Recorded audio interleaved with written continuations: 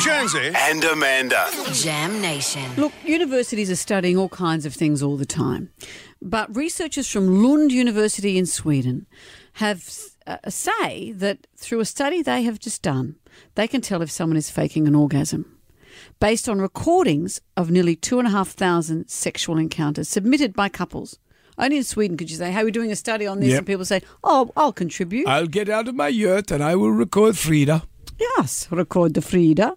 The study, it's said to be the first ever to analyse authentic sexual episodes, found, are you ready to hear this? That excessive moaning and a high volume are signs a woman is faking it. Yeah. So, for example, Meg Ryan. Yes! Yes! Yes! Yes! Yep. Yes! Yes! Oh! Okay. Oh! Because I even watched that and thought, nobody's going to believe that. But she was doing it to demonstrate about her faking it, I No, suppose, but she was saying to him, you know, when you hear this, I'm faking this. Whereas anyone making those noises in the bedroom, you think, really? Is that what people do? Well, it's true. People don't make those noises.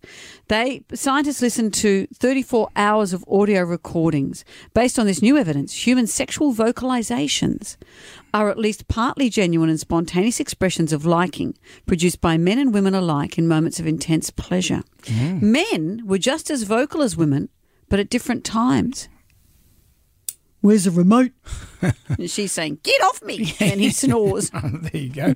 Is that because you're moaning all the time? Am I presuming that you're faking it? Only my laugh is faked.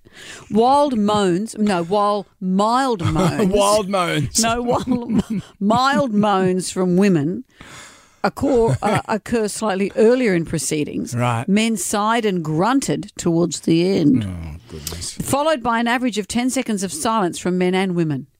Smoke 'em if you've got 'em.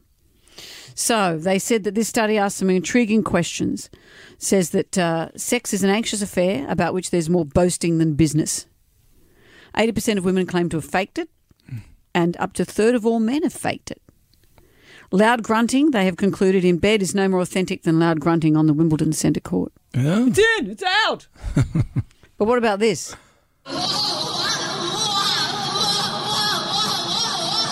Don't panic, it's Yoko Ono singing.